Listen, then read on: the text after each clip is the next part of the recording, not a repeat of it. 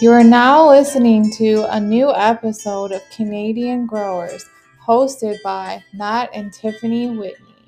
Hey growers, today Matt and I have a guest with us, Winston. Welcome to the podcast. Thanks. Yeah, thanks for having me.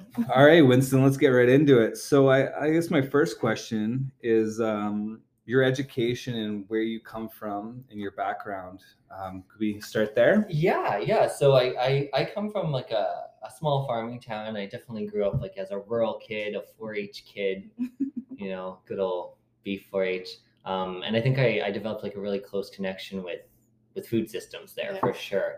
I worked in horticulture all through high school. Decided to go to school. I got a degree in biochemistry and a minor in biology, kind of focusing on plants because plants are always my passion. Didn't really want to end up in a lab, so I fell back into horticulture. Been doing some tree farming. Kind of found my passion for hardy fruits and growing hardy fruits, and have built myself into that niche here in Alberta, and just kind of learning as much as I can from the community and kind of translating that into like expert consultation, that sort of thing, especially on the fruit trees, but just kind of around growing of all sorts with my background. I think that experience I have actually hands-on in horticulture is a lot more important than the formal education, for sure. Okay, for sure. That makes a lot of sense. So like you talked about like the fruity hardy fruit trees. Yeah. My goodness, that was a mouthful. What kind of varieties of apples and things like that can we grow in our climate? Yeah, we can grow a lot of things, and there's so many. Like I probably have a list in my collection of close to like 50 different apples. Okay. So there's a lot of diversity, but you have to pay attention to what grows here, not exactly what you want to grow here. Yeah. 10-4. That little bit of planning and stuff is always key. Yeah. Right? Okay, Yeah, for sure. A lot of people love Honeycrisp here, for example. It's a name people recognize. Yeah. You can buy them in the stores. They do great in like the Edmonton microclimate of Zone 4, but outside the city, they don't quite thrive as well. But we have very, very similar varieties. Like one of the grandparents of Honeycrisp being this variety called Sweet 16. It does super well here, and it's just that kind of one zone hardier, but it's basically the same thing. You just gotta plan, make sure you're being realistic about your environment. Yeah. I'm curious about another thing too, is like I know a little bit about apple trees, and a lot of it comes down or stems from why they don't do well here is the root system. So how do you mitigate that? How do you zone 3A or depending on where it's kind of, your roots are like the foundation of a tree. They're important. They're where all the water and nutrients and everything comes up. If the roots aren't healthy, the tree isn't. So you need to make sure you're using really hardy rootstocks here, which some of the commercially grafted stuff coming out of BC may or may not be on the hardiest rootstock, and sometimes they don't really even know exactly what batch of rootstock that one that got shipped to Edmonton ended up on. So you might end up with like a mulling series, which is kind of more like developed for milder climates. It's not as tolerant of heavy soils. I really like to work with either like Siberian crab seedlings, Dolgo seedlings, like good, healthy, vigorous seedlings that you're screening for vigor before you even graft them, or like the Budgovsky, I believe. It's like the Bud 9, Bud 118, like that series from Russia. It was bred for a very similar climate as ours, and it tolerates heavy soil super well. It doesn't really slow it down as much. But yeah, that's an important decision too, because you might be able to find really cheap fruit trees out there, but whether or not they're even set up for success is the question. Could we dive a little bit, so audience that don't know a whole lot about grafting and like the root system? Yeah. What are the reasons behind it? Yeah. So apples and a lot of fruits outcross, so they don't come true from seed. Basically, you can think of every single apple and fruit tree as a hybrid in the same way that like the seeds are not going to be at all like the parents. Because it essentially is. It's a hybrid on almost every level of genetics. And so unless you're cloning that plant, you're not getting anything. Like some varieties will kind of throw fruits that look kind of the same, but you're rolling the dice on vigor, hardiness, fruiting time, flowering time, chill hours to stay sleeping during the winter. So unless you really want to roll the dice on things, you have to clone that fruit tree. And the way that people do that is grafting. You take a rootstock that you know is going to perform well in your conditions. You take any variety you know is hardy enough for your conditions, and you combine them. And then you get a recipe for success, right? Gotcha. Yeah. Makes a lot of Pretty sense. cool. Yeah, it's kind of like magic. Like a lot of times I just feel like I'm taping sticks together, and I feel a little crazy. But then like a couple weeks they start waking up, and you're like, oh yeah, this is why I do this. This is really cool. That is pretty Yeah. cool. And then to dive a little bit more into the process of what does it take to graft? Like you talk about taping and stuff like that. So what is maybe your steps? It's like a day surgery, right? Like it's not super serious. Okay. The plant, just you put a bandage on it, it's good to go. But you basically need whatever you're grafting on. So either the scaffold, if it's a large tree, it's called a scaffold if you're just adding onto the branches, or you call it a rootstock if you're literally just using it for the root. But you need that, and it needs to be slightly awake. So usually end of April, early May here is great grafting time. You're waiting to see bud break. Ideally, you want sap flowing. You don't want your scion, which is the piece you're grafting onto something of that variety you want. It's called a scion.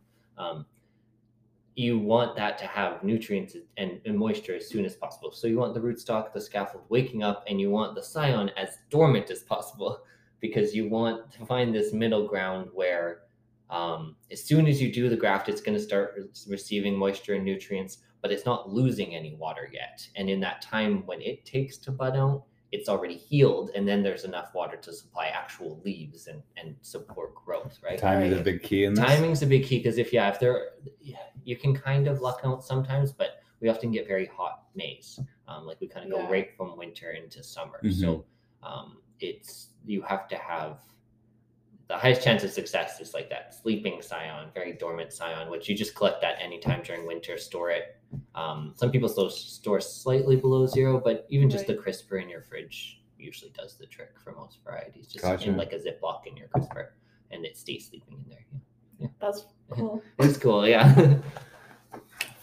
So one of the things too, Winston and I got connected through Instagram. I love Instagram. Yeah, so that's actually a few people that I've found that way, that we've connected and had similar passions in the growing world. And how that came to be is this food forest project that I've got going on, right? Yeah, so, it caught my eye for sure. And then I showed a picture of like the overall design and drawing of it. So that was kind of a neat thing. And when we got connected, I was inundated with all this information that you guys are right now. And, I don't know a whole lot about, fruit tree varieties or apple trees and stuff like that. So to have Winston on here and just to pick his brain and to get his point of view on, good placement, different varieties, what works here, because that's the trick. You don't want to just plant something and then cross your fingers. You want to have some level of certainty that where you're putting plan, and that's actually going to segue me into my next point is the plan matters. Yeah. And the reason why I brought up the food forest is that we came up with a plan, and then I was able to discuss with Winston, because I had this physical thing that we could both look at the same time and go after like.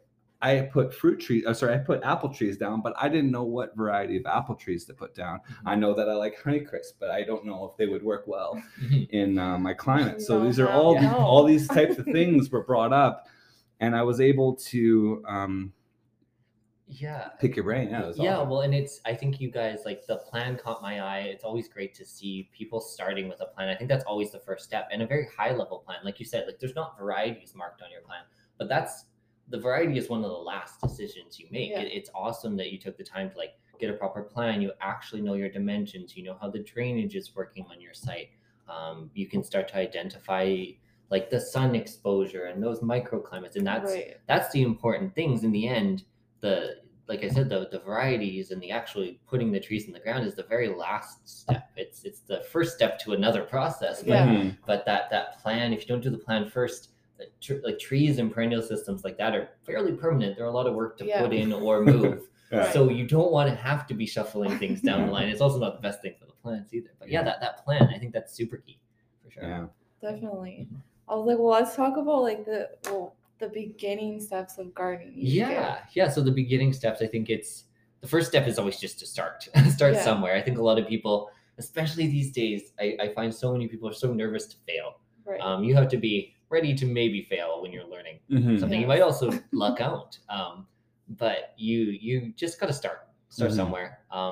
A plan of any sort, whether scribbled on a napkin, something super formal, like your guys's plan for the food forest, but like a plan, a bit of a planning stage, like an ounce of preparation goes a long way. A long way. Like you have to know, there's a lot of research to do and there's so much information out there, but even if you just focus on like one little thing at a time, like find out what does grow well here, find out what your neighbors grow, find out what your parents grew, find out like make a list of what you want to grow, and then figure out if those things actually will grow here, or find somebody who is growing them and kind of learn from that, and don't grow things you're not going to eat either. Yeah. Yes. Exactly. Yes. Like that's always our I had a whole bed of celery last year. I'm like, why did I do this? I need like one celery plant in the summer. Yeah, that's true. Like grow what you eat. Pay attention to what you eat and grow what you eat. One of the big things that I've noticed with fellow gardeners, being in the planter, building planter boxes and stuff like that, sometimes I get feedback from people, fellow growers, young growers, new growers, that they overplant. So let's say you have a 4x8 planter. Yeah. And you don't use any type of square foot gardening, or you just kind of do there's two, in my mind, there's two types of people: the type of person that researches and analyzes, and the other person that just kind of throws it in the wind and sees what sticks, right? Yeah. The second way, or the latter of that, is there's some challenges with that. And I've seen pictures and I've talked to a lot of growers that, they don't use square foot gardening, and the fact that they load up their boxes and they choke out plants and they don't get the type of yield. So that's another really important aspect of it, is know what you're growing and know what it takes. Because like a tomato, like a tomato needs at least 1.5 foot of space between the next tomato plant. Well, and that's a really good important, like when you're starting, when you're planning, when you're figuring out things like spacing and planting time and stuff like that. Like definitely you can play with those things down the road after you've got your feet under you. Like you kind of need to get a sense for gardening first. Like it can be a very like intuitive and organic process, but the highest chance of success for somebody starting out is for them to have a guide or a framework of some sort. And square foot gardening is a really nice one of those. I think they do a great thing with spacing, but I think the most successful piece of square foot gardening is they have that tenet where like when you take something out, you put something in. Like you're not leaving your soil bare, and you're also always amending. Like, and you're amending at a set rate. You're like, I know I'm going to plant this many plants here, so then I need to add this much compost or this much rock dust, or you know what I mean? That's one of the big things in a lot of successful sort of growing models, is that if you're taking, you also have to give a little bit. And yet square foot gardening lays it out really clearly for beginning gardeners. Yes. It's just a lovely. That's where we started. So I would say that's a really good place to begin. YouTube is a plethora of really good information for that. So definitely. Starting gardeners, definitely a little bit of plan. Start for sure. You gotta make some mistakes. We were talking about this earlier before we started recording, but anybody who can grow things well didn't get there without killing anything. Yes, there are casualties in this business. There's casualties in growing. So you don't be afraid. Like you're gonna kill things, and sometimes it's your fault. Sometimes it's nature came along and just crushed your dreams of growing peppers that year or something. But don't be afraid to make some mistakes and learn from them. Keeping a garden journal, keep documentation. The amount of times I keep a garden journal, I could be better at it. The amount of times I've gone to go plant, like say my second sowing of green onions, like sometime in April. And I'm like, when did I plant those last year? And I'll open up my garden journal. I didn't write it down. If you write it down, you can repeat those successes, or you can learn from those mistakes. Like a garden journal is fun. You can scrapbook it. You can get as creative as you want. It can just be something like a bunch of sheets shoved in a duotang or something, but a documentation of a little bit. You don't have to be crazy formal, but it really helps. Yeah, definitely. Good point. That journal actually makes a lot of sense in what we've seen in the last 2 years, because we had talked about this before. So having a journal allows you to know, like, for example, 2 years ago, that amount of rain that we got, and then the next year, the amount of heat that we got. You know what I mean? And certain things would do really well in the heat, and there's certain things that would do poorly in the heat, and then allowing to have those varieties of things. Like, for example, if let's say we get the heat that we got last year, cherry tomatoes will do really well. If we get the rain that we got 2 years ago, beefsteaks and Romas will do far better than the or like my spinach didn't bolt at all that really rainy summer. Yeah, I just kept cutting it over Yeah. and over and over again. So But nice. last year, so there is variables in gardening, and that's a really important part. Is if there is variables, and if you're taking the scientific approach, it is really important to have a journal. And we're at the mercy of nature as gardeners. And Alberta weather and climate patterns are just erratic. They always have been. It's a different conversation talking about climate, but you just have to be prepared for kind of any summer to come your way. But if you've learned from how things went in previous years, you can pivot, you can adapt on the spot. We always kind of have to be really adaptable as prairie gardeners, I think, because our climate is changeable and it's harsh. Like we get extremes. Yeah, we do. So you have to, and there's only so much. Like I say, let's make a plan, but you can't actually plan for the absolute extremes. You have to have some of that flexibility built into what you're doing. Right? That's a great point. Yeah, like it's because there's always room for failure. There is, right? Like experimenting. Plan for it. And we were talking too about like that efficiency. It sounds terribly formal to start using math and stuff in gardening, but that's sort of 80-20 rule, right? Like, if you've had success with something, or you know something's going to succeed with like a high probability, like put the most of your energy, the most of your resources, your space, your money, that 80% of what you got, put it into that thing that you know is going to return, and then play with that other 20%, because you can always afford a 20% loss. You can't afford a 50% loss or greater, right? So it doesn't even matter if you're thinking about it money wise. It's just extremely discouraging. It is. I was just gonna say, if you lose 50% of your crop, like you were saying, don't put all your energy into Brussels sprouts or something like that you've never ever grown before, or that people struggle with in this climate, right? You want to take those success stories and kind of replicate them from yourself. Experiment with that. It definitely makes a big difference when you start, like you said before, start with stuff that you will eat. Start with what you're going to use, because that's more rewarding too. There's nothing worse than like having a whole box of radishes and you hate radishes. It doesn't matter how lovely the radishes are. They grow well here, but if you don't want if you don't want them, don't grow them. And don't grow lots of them.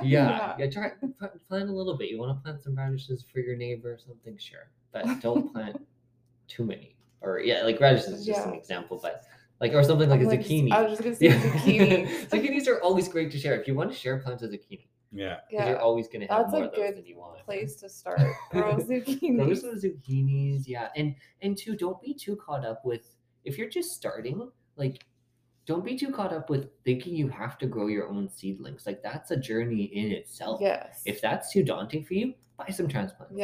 Like, go to a local greenhouse, pick up some nice healthy transplants. Skip the whole figuring out lighting and that sort of thing. That's a great skill to learn as you grow. You can step into that though. You can step into that. If growing is your thing and that you enjoyed it that year, and if you want to, I think down the long road, you'd probably save more money on the seedling side of things. But that's also a capital investment that Tiffany and I have felt that this year. Like buying lights aren't cheap. Buying grow tents, doing those things do take a financial toll. And the scale and the step and to scale. The stage you guys are at, that makes sense. You've taken the training wheels off. You're going forward with it. I think sometimes in a lot of different aspects of gardening or orcharding or any of these like kind of fields I am in, people get caught up on like what is a gardener and what isn't a gardener. A gardener can be anything. Like it doesn't matter if you only like to grow flowers, you're still a gardener. It doesn't matter if you only grow tomatoes, you're still a gardener. It doesn't matter if you buy your tomato plants at Walmart, you're still a gardener, right? Just don't get hung up on those details. Just grow. I'm gonna touch on that too. Is I believe this is people love putting people in boxes, like telling people that you are this or that. You can, with gardening, you can start in one place and transform your ideology. Like for us, we grow vegetables. In the next probably 5 years, we're going to try to grow everything that we can grow in this climate.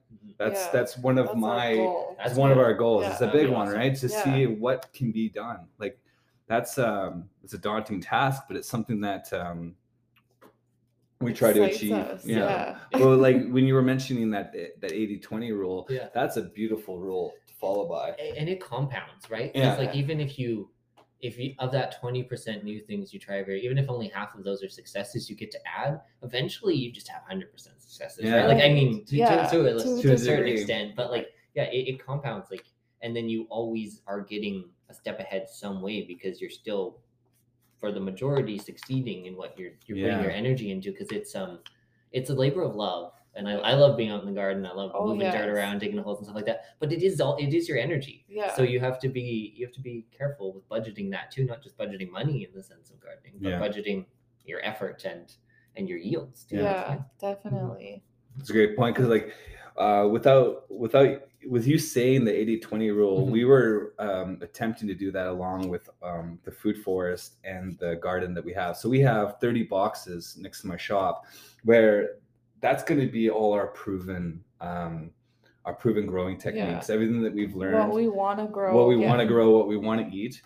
But the fun part of having the space that we have with the food forest is we get to use that 20% rule too. Yeah. So we get to grow different varieties of things that we've never grown before, fruit trees, apple trees, things like that, and to see where there is successes and where we can expand on it. So, and once you put an apple tree, it does take time for it to mature. So there's a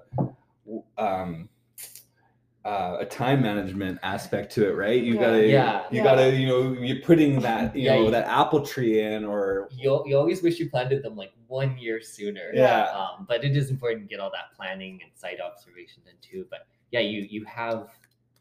It's interesting. Like, it's awesome you guys working in both like these annual veggie systems and building the perennial system, because you're going to be kept entertained and interested, occupied with the annual cycle while you're seeing over like probably periods of 5 years, you'll see major changes in the food forest, which is really cool. And then, like we mentioned it before, the microclimates too, because you're also changing the topography of your land. Yeah, in a sense, right? So you guys have like quite a slope there, and it has like, it's like a water catchment, right? And you're gonna like experiment with that topography and the hydrology of the land. Like, where do I want to catch more water to water this row of currants I planted, or where do I want to make sure there's really good drainage for my sour cherries and stuff like that. And like, as you tweak that stuff, you'll see the system respond to that. That's going to be really, really cool. That ebb and flow type aspect to it. Yeah, for sure. We talked about microclimates. They're big on the prairies. When you're talking about anything that needs to survive a winter, especially, microclimates are like absolutely key. So thinking about microclimates for small plants or things that are herbaceous, just grow from the roots every year. There's no woody pieces to them. Like, you can add like 2 or 3 zones under a snowbank. Like you guys have along like the northern edge there, there's still 10 inches of snow in some places. That's probably a zone 5 microclimate for a herbaceous plant. Whereas the bank on the other side, the south bank that's bare right now, when it comes to a herbaceous plant, that's probably leaning more towards your zone 2 even. Like, there's a kind of a 3-zone swing in your area there. Yeah. And then when you're thinking about winter shade, our sun angle changes so much at these latitudes between winter and summer. So you can pick sites that are shaded all winter to keep your trees from heating up and from waking up too soon. But then as soon as we hit here, which is we're actually at a really interesting point in the year.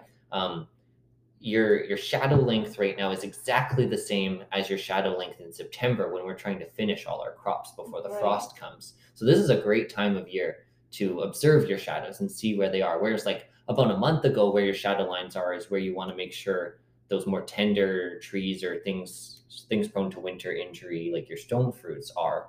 But you can kind of like just observing the site, right, and finding those microclimates. Think about snow cover, think about moisture, think about hours of sun, think about you can create shelter even more. Like, you can plant shelter, you can build shelter, and if that cuts the wind a little bit or causes the snow to drift on that south bank even deeper, like if you guys were to put a wattle fence in or something, might drift a little bit on the side of your driveway too, which would be a little bit annoying. But if you could build a snowbank on that south bank, that would be like the best of both worlds too, right? Yeah, that is true. You can modify microclimates. It's easiest to work with ones that you discover, but you can create them too. talking about microclimates, there's probably one more topic that we can hit. Is with the prairies. There's a lot of farmland and etc., but we don't see a lot of forest areas. So talking about microclimates, hopefully I'm not getting too vague on this, but creating microclimates and sometimes in the prairie can be difficult. So what are the challenges, and what are some of the things that you can do to grow those systems? Step one is always shelter. And it's undervalued and overlooked. Like, we just think of trees as trees, but they provide so much in terms of like wind and weather shelter. Because even if it's like the most perfect little site, if it's only sheltered from kind of two opposing directions, you get the wrong like summer prairie wind, and it can lodge your fruit trees that are laden down with fruit, right? Or just blow all your fruit off the tree, which is not great. So I always try to create shelter from like on a corner, right? Like you want windrows. Windrows, shelter belts. You want to, like, usually we're looking at sheltering from the north and the east here, or like, but as long as you pick two sides that connect, you can create shelter. Because if you just do north and south, you can still get east-west winds and vice versa. Walls don't really help when it comes to wind. Like, wind tends to go up and over and actually get faster where it touches the ground in the middle of your orchard block if you create a wall. So you're looking to create baffles. You want like the wind to filter through it rather than like speed up and go over it, kind of. So go over and back down.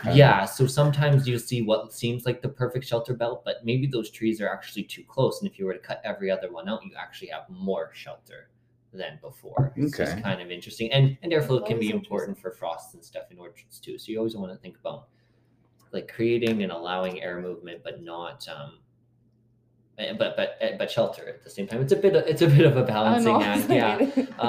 Like the U of S has some really great, if you look on their websites, like some really great sort of shelter belt materials. So does there was the Indian Head Research Station. They have a lot of stuff out there about creating like eco buffers and shelter belts on the prairies, and really important to focus on those pioneer species. Like, I love oak trees, I love broadleaf maples.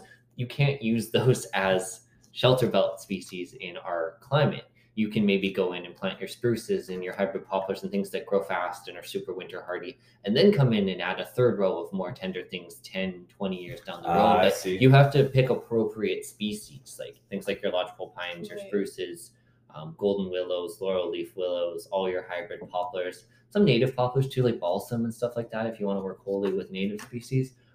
Just sometimes those hybrids have that extra bit, that quick growth and that utility it's worth kind of going towards something that's maybe not quite as natural, but you're going to get your money's back for sure, right? Makes a lot of sense. So like appropriate plant, appropriate place. Don't plant a windrow of apples. They're not going to take that fruit wind, right? They could be the third row maybe down the road, but don't go with like your dream kind of maybe finicky plants as your workhorses, right? You just kind of got to divide those guys.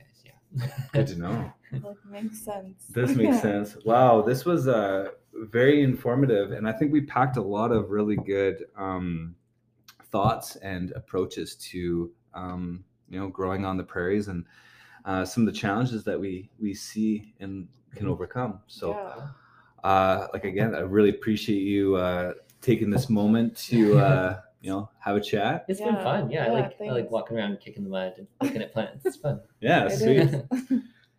Awesome. All right, well, thank you. Until next time.